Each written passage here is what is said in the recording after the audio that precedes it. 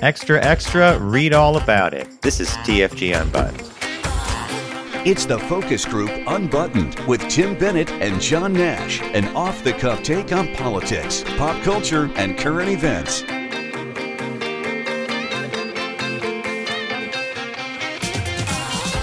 Welcome to TFG Unbuttoned. John Nash here with my good friend and co-host Tim Bennett. Find us on Tuesdays and look for the focus group on Wednesdays. That would be the video version of our show. It drops on Facebook and YouTube at 1 p.m. Eastern Standard Time. And all our audio and videos available at focusgroupradio.com. While you're there, please check out Critics' Choice Video, America's classic movie and TV authority since 1987. They're a partner of ours here on the program. And I want to remind our listeners that September is Criterion Collection Month, and I have a whole bunch of movies to give away. So in September, we'll be playing the game Pick That Flick, where I play an audio clue. If you know the name of the movie it came from, you send it in to our letters at focusgroupradio.com mailbox, and you might be one of the lucky winners. It's a fun time. We give away a lot of them. I think we have a good amount of movies to give away. So welcome to the official last week of August as we slide into Labor Day. And it's been such an odd summer. I mean, odd in the sense that it was super wet at the start and then it just went dry. Yeah, I mean, it's probably the same down by you, right? Yeah, the other thing I noticed this week, which because everyone marks Labor Day as the official end of summer, although it's not until, the end of September? Yeah, correct. But I noticed this past week, waking up, that all of a sudden it's dark. And it happened in like 2 days. It's weird. Well, no, you noticed in 2 days. Bob did the exact same thing you did. He looked out the window the other day. He says, "Oh, it's dark now." I said, "And in about 10 weeks or something, it's going to be the shortest day of the year." And he's like, "Wow, but the longest day is in June." Right, but but it was funny because I noticed, but when I go, you go further toward, if I'm in Ohio in October, for instance, because they're still in the Eastern time zone, it's still light.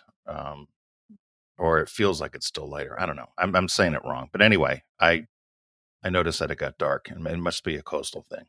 That it happened pretty quick. No, that's the the sun setting earlier and earlier, and we noticed up later.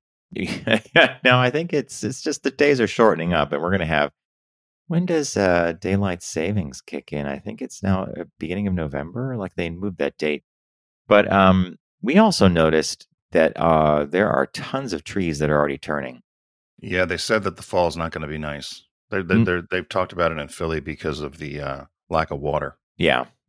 It's just going to be, the trees are going to go early and there's going to be no peak. I just suspect it's going to be glide into fall. But I do remember years and years and years ago when we used to do a summer share out in Fire Island. We had a friend named Craig and we had one of those super dry summers. It wasn't drought, it was just dry.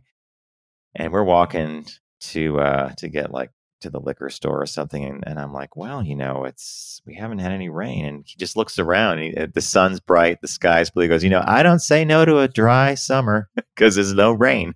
Yeah. Doesn't daylight savings time's November 6th. Okay, it's early November, very early. Yeah. Okay. I thought it was usually October. I don't know. I'm losing. I get confused. I know they want to change it, right? Or there's somebody wants to not. There's a big. They just want to do away with it. It. Period. Yeah, right. They would like to do away with it, which. It always throws me for at least a week loop in either direction. So the first time when we what is it? Spring ahead, fall back. Fall back. So you'll gain an hour. You'll be delighted. Yeah, I guess I am. I mean, it does screw up my sleep for a while, and then I just get kind of back to normal. So, do you sleep the same amount every night? Yeah, usually about. That's another thing. Remember a week or two ago we talked about my mother's husband giving me that Apple Watch, right? So I don't wear it all the time, but I do wear it when I do some fitness stuff. And I sometimes wear it at night because it tracks your sleep. It actually does. It collects data. And the more interesting data points I found was my respiration, heart rate, and the hours I sleep. So for the amount of time I keep the watch on, if I ever go to sleep at night, my average night is about 7.5 hours.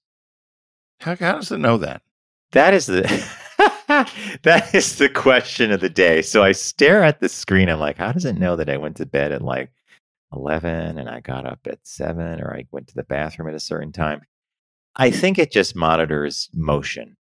If your arm, like if the arm you're wearing the watch on, if it's not moving, I guess it maybe kicks in and says, okay, you're asleep. And then it obviously is sensing your oxygenation, your blood oxygenation, and your respiration, and your resting heart rate, and all that. And it's really interesting. It's you know, On then average, you what time do you get up on average? 6:30, 7 o'clock latest. Yeah. I'm up at 6:30 usually, and then I kind of like lay there for 15 minutes, and I got out of bed. So, Yeah, I still get up at 5:30. mhm. I got up at 5 again today. But I go to bed early too. I go to bed at 10. 10, 9:30, 10 o'clock. You should just go to bed at do the Tim Cook. Get to bed at like 8 and get up at 3, and then you have your private time from 3 to Yeah. 5. Or Martha Stewart. Martha Stewart did the same thing. She only sleeps 3 hours, Martha Stewart says. In a bariatric chamber, no less, right? Who knows what she does? Yeah. All right, folks, here on TFG Unbuttoned, we usually cover 3 stories that are of interest to us and we think of interest to you. And the first one we have comes to us from Nebraska. And the headline reads, Nebraska school officials close newspaper after LGBTQ issue. Headline is a little bit misleading, in my opinion. It comes to us from the Associated Press. And when they say LGBTQ issue, what they actually mean is there was an article about Gay Pride Month and an editorial about Florida's family, whatever that law is, but the Don't Say Gay law.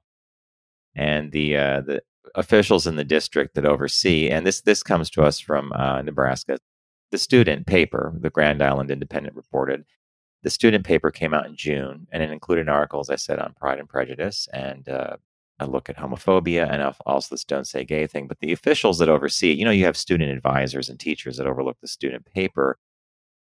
This went all the way up at the chain to the school board, and suddenly, after years of being, 54-year publishing history of this school newspaper, it was decided that the paper just is not going to exist anymore. And it's clearly because they decided to do an article about Gay Pride Month and an editorial about the Don't Say Gay thing. And so, it's like and here in the article it says, it sounds like a ham-fisted attempt to censor students and discriminate based on disagreement with perspectives and articles that were featured in the student newspaper. And, you read the article and it's like, yeah, that's exactly what it is. And the thing that I just kind of I just smile at this stuff is everybody that does this with physical media, like a school paper, first you're teaching the kids how to do reporting, how to write, how to edit, how to follow a deadline, you know what I mean? There's a whole bunch of skills associated with putting the paper out. But it's not like the internet doesn't exist. So if you get rid of the student paper because there's an article, a student wrote an article about the importance of Pride Month, it's not like the kids can't go online to find this out themselves, right? Yeah, no, it takes away from the whole idea of a free and independent press, which in democracies is necessary. But they came right out. They were asked why the Saga was the name of the school paper was closed, and the school board and superintendent said they were unhappy with the last issue's editorial content, and they said they were also reprimanded. The staff and the newspaper was reprimanded a month earlier because they published one student's preferred pronouns, and that student also was shocked to see in the next article that she had written that the pronouns had changed and said, I just realized now they don't want me here. And at the school essentially is how they looked at it. And I looked at this and thought, similarly to you, I thought if this had happened to us during high school, what do you think would have happened? Well, the kids would have had a whole back channel going on, right? Well, I said, that was exactly my thought. What's going to happen here is my guess is there'll be some underground paper will emerge, which will be far worse for the school system. And so the students will just, pick up the gauntlet and publish with no guardrails. That's what we would have done, right? We would have put out, okay, now you want a paper? We'll give you a paper. and then really go down the road with it. But this is the sort of thing. And I thought about this too. Again, we were in high school a long time ago. But I can't imagine a parent. I don't know. Maybe our parents were all involved in the school systems, but can you imagine if there was something in the school newspaper someone didn't like that they would shut the paper down? I don't know. I find the whole thing disturbing. It's totally fear-based, right? Like fear that the board's going to get attacked by angry parents, fear of fear. And at the same time, it's like putting your head in the sand. It's 2022. We've had multiple decades of gay representation, LGBTQ representation in popular media, in movies and TV shows and books. This debate's been raging for a while, and it's not a debate that the LGBTQ community started. It's all the pushback from everybody who doesn't want to open their eyes to the reality of the human species, that we exist. It's not a choice. I just and if the kids want to write about it, that doesn't mean that they're gonna, it's kind of like recently I read an article where Tucker Carlson, well, dare we say his name, said something on air about the Biden administration putting chemicals in water to turn people trans, it's in the milk, cow milk. I don't know how you get from a country that was able to put a man on the moon with the computing power of a pocket calculator at the time, when you think about it, right? I mean, to think about the achievement of that, and to a point where we have this on-air host talking about some broad kind of weird, and then you have this little newspaper in a Nebraska high school that simply published an article about Gay Pride Month, which was happening in June, and an editorial about the Don't Say Gay bill, which is something that a student can have an opinion on. It's not their state, but yeah, I was happy to see it happen in Nebraska, only because it does show that these issues are throughout the country. They're not coastal issues. No, it's true. And the person at the school board that said, if a taxpayer saw what was going on here, they'd want to know what's happening in our school if they had read this issue of Saga. And again, I thought, what is the fear? I don't understand the fear of this, and that's what you were going to as well. There's this fear. I don't know what. Had they not said a thing about this, the paper would have done the next issue. No one would have said a thing. That is exactly what I thought when I got to the end of this article. I thought if they did nothing, it would have been an end of the year issue, or maybe one more issue came out. Have a great summer, everybody, and it would be done. But this is the corporate mindset. And you and I come from this from a PR point of view. There would have been two points of view at the corporate boardroom. It would have been intervention immediately. We're going to cease publication. We don't want to cause a hornet's nest to be erupted because of this. Or you would have had voices in the room that said, let's just see what happens. Yeah, see what happens. It may be 3 people that raise their hand and complain compared to the 3 million who thought it was fine. And I think I have seen more often than not the second point of view, at least for this kind of thing in corporate America, take the lead, which is see what happens. We'll figure it out later because you spent money. So, yeah, sorry about that, kids. Extra. Don't read all about it. Should have been the way I started the show. All right, so our next piece comes to us from California, clearly in the bullseye for climate change and for resource management, especially when it comes to water. And I thought this was kind of fascinating because I've seen bits and pieces of things going on out in California, like painting the roads with the new reflective paint that actually reduces the temperature of the asphalt by 10 degrees. And you do that for the miles and miles of roads in LA, and you actually start reducing the temperature of the city. This, though, is different. The headline reads, California to install solar panels over canals to fight drought, a first in the U.S. So there's a whole network of canals that serve a lot of the agricultural interests in California. And what scientists have noted over the years is, being that they are open, meaning it's just a canal, it invites evaporation primarily, and also other plants can grow along the edges of the canal, et cetera. So it kind of saps the water that way. So they're building it's a $20 million pilot project funded by the state. It's called Project Nexus. It's an 8,500 foot long series of solar panels installed over 3 sections of something called the Turlock Irrigation District canals. And these panels will cover the water. So they're going to protect it from evaporation while they generate electricity. I think this is the kind of thing that's brilliant to me. It's like when you see a parking lot, like if you're in Nevada, let's say, and you go to a Target and the parking lot has all these solar things that are actually shading your car. You're like, wow, I can park in the shade, but they're generating electricity. So this is just a smart experiment to me. Yeah, I agree. And I thought the one data point as well, they said that there were approximately 4,000 miles of public water delivery infrastructure in the state. And if they did this, if this project works, and they implemented it across the state, they could save an estimated 63 billion gallons of water annually. That's a lot. Which is a lot, as well as save on energy costs. So I think it's a great idea. The only thing I wondered about this, but I wonder about it overall with us. I remember growing up as a kid, solar was a big deal around the Carter administration. And it never really took hold. A couple of hippie families in Connecticut put up the panels, right? But that was about it. And I just wonder why some of these things haven't happened sooner. But I think it's because petroleum was so cheap, right? It's two things. We had an annual shareholder meeting for our co-op back in June, and this came up a lot. It was a Zoom thing, and people could put questions in the chat. And about 6 times questions came in, can we put solar panels on the roof of the building? Because we get sunlight all day in this building to reduce our electricity consumption building-wide. And the answer is yes, you can, but the result will be negligible, and it has to do with technology. So photovoltaic cells, a solar cell that directly converts the sun's rays into electricity, they have yet to crack the efficiency barrier on this one. So let's say solar cells started out in the Carter administration at a 4% conversion, so the 4% of the sun's energy. I think they may be up to about 12 to 14% right now. And I'm probably misspeaking. I don't mean to, but my point is we're not making leaps and bounds. If you got a solar cell up to 80% of the sun's rays are converted to electricity on that one little solar cell, oh my God, it would be a game changer. And the stuff that we had as kids, I know what you're talking about. Remember, there was the other system you could put on your house where you heated your hot water.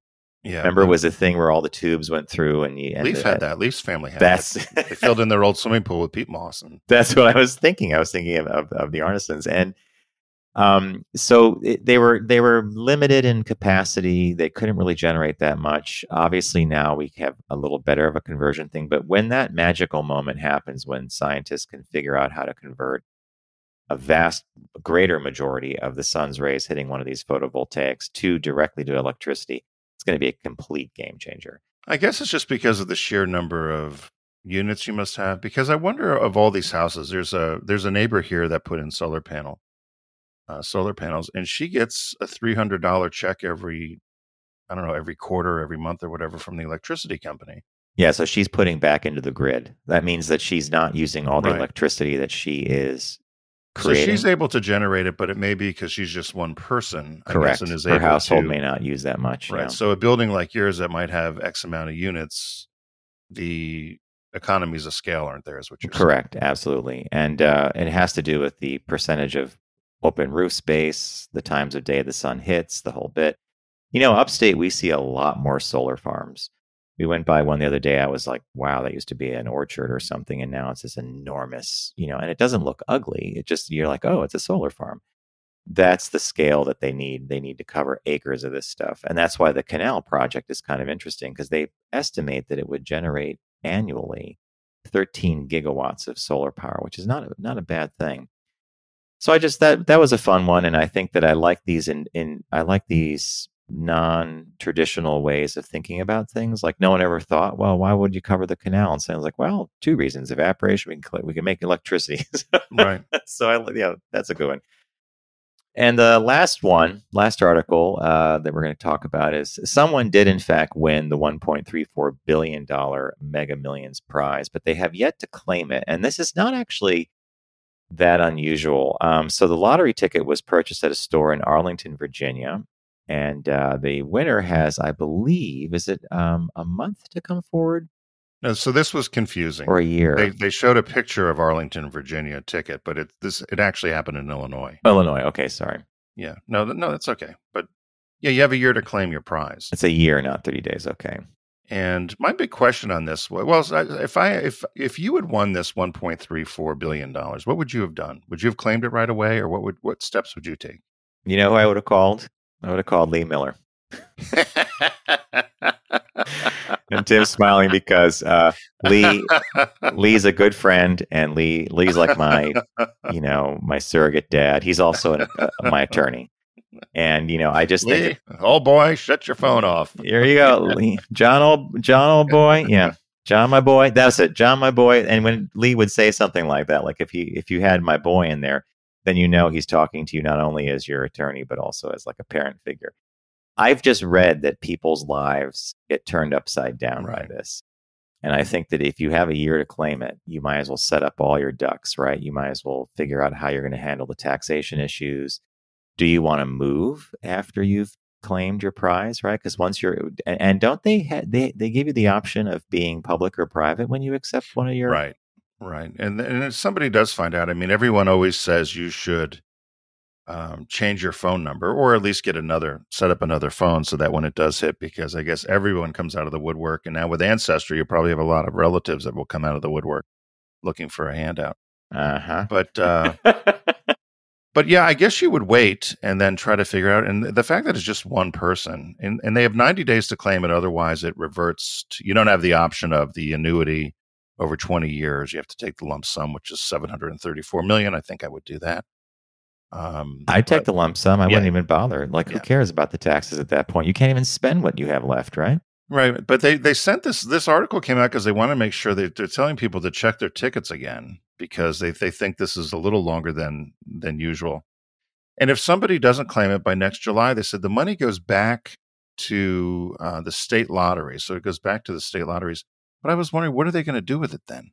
Like, what will the state lotteries do with $1.34 billion? Are they going to... Does it go into operational expenses, you think? I don't know. That's a lot of money.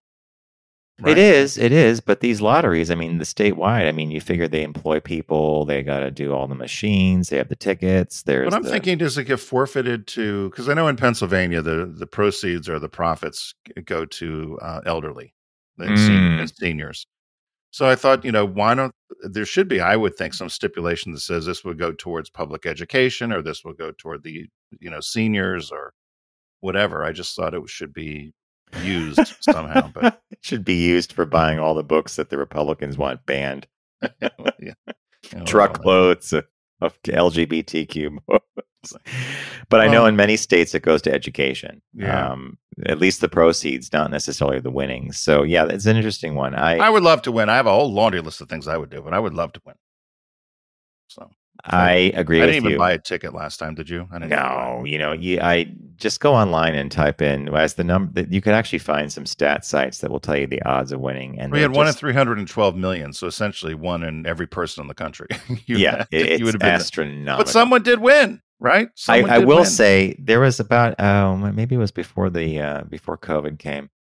It was 2018 or 2017. We had a huge jackpot here in New York State. I forget how big it was, but I remember the craze for tickets. And I was at the library one day, and I went to this newsstand. There was a line about 7 deep.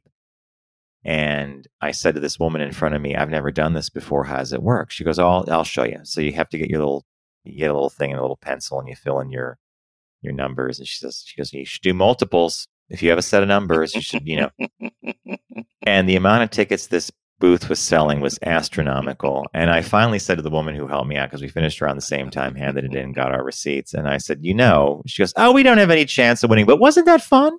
She said, "Wasn't the dream fun for like a minute or two?" And I'm like, "You're thinking about what you would do with the coin, yeah." Wasn't that fun? Like, yeah, okay. And I'm out like $10, but whatever. Yeah, that's the gist of it. Well, that was a good story. I'm glad I saw that one as well, so I'm glad that that made it into caught my eye. Mr. Nash, remind everybody again about Criterion Month, which is coming up. Yeah, so stay tuned in September on TFG Unbuttoned and our main show, The Focus Group.